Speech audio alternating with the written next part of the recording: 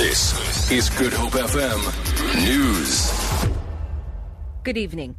Government has until early next week to file an affidavit explaining how Sudanese President Omar Al Bashir hastily left the country after the North Gauteng High Court ruled he should be arrested.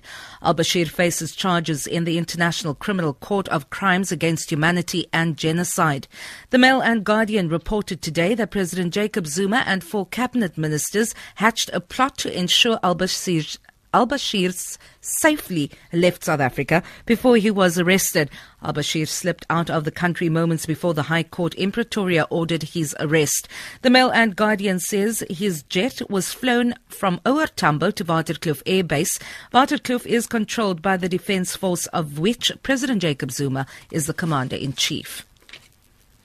Experts say the proposed land expropriation bill has the potential to chase away commercial farmers.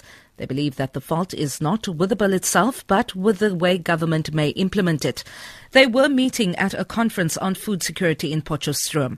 There are fears that the legislation will lead to major food shortages. Theo Boshoff of Agri-SA says farmers may be scared off by the bill, fearing they may lose millions invested on their farms.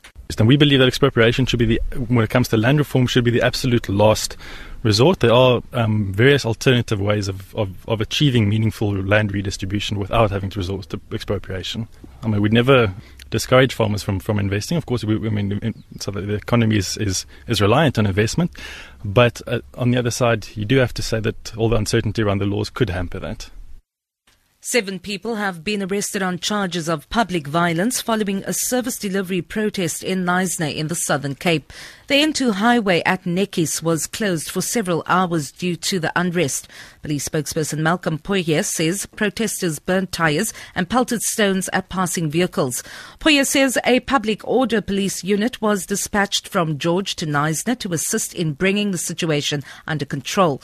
The road has since been reopened.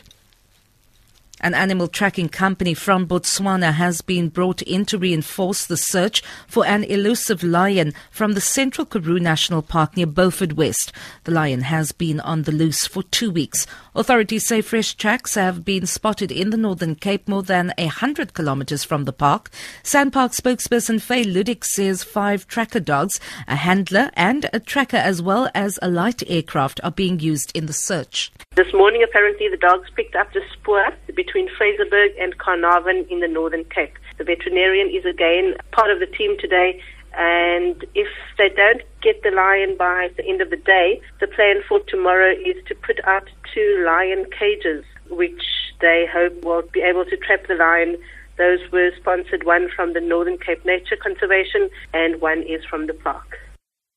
Eskom has started implementing Stage 1 load shedding. The power utility uses its standard reply that it's due to increased electricity demand and a shortage of generation capacity due to technical faults at power stations.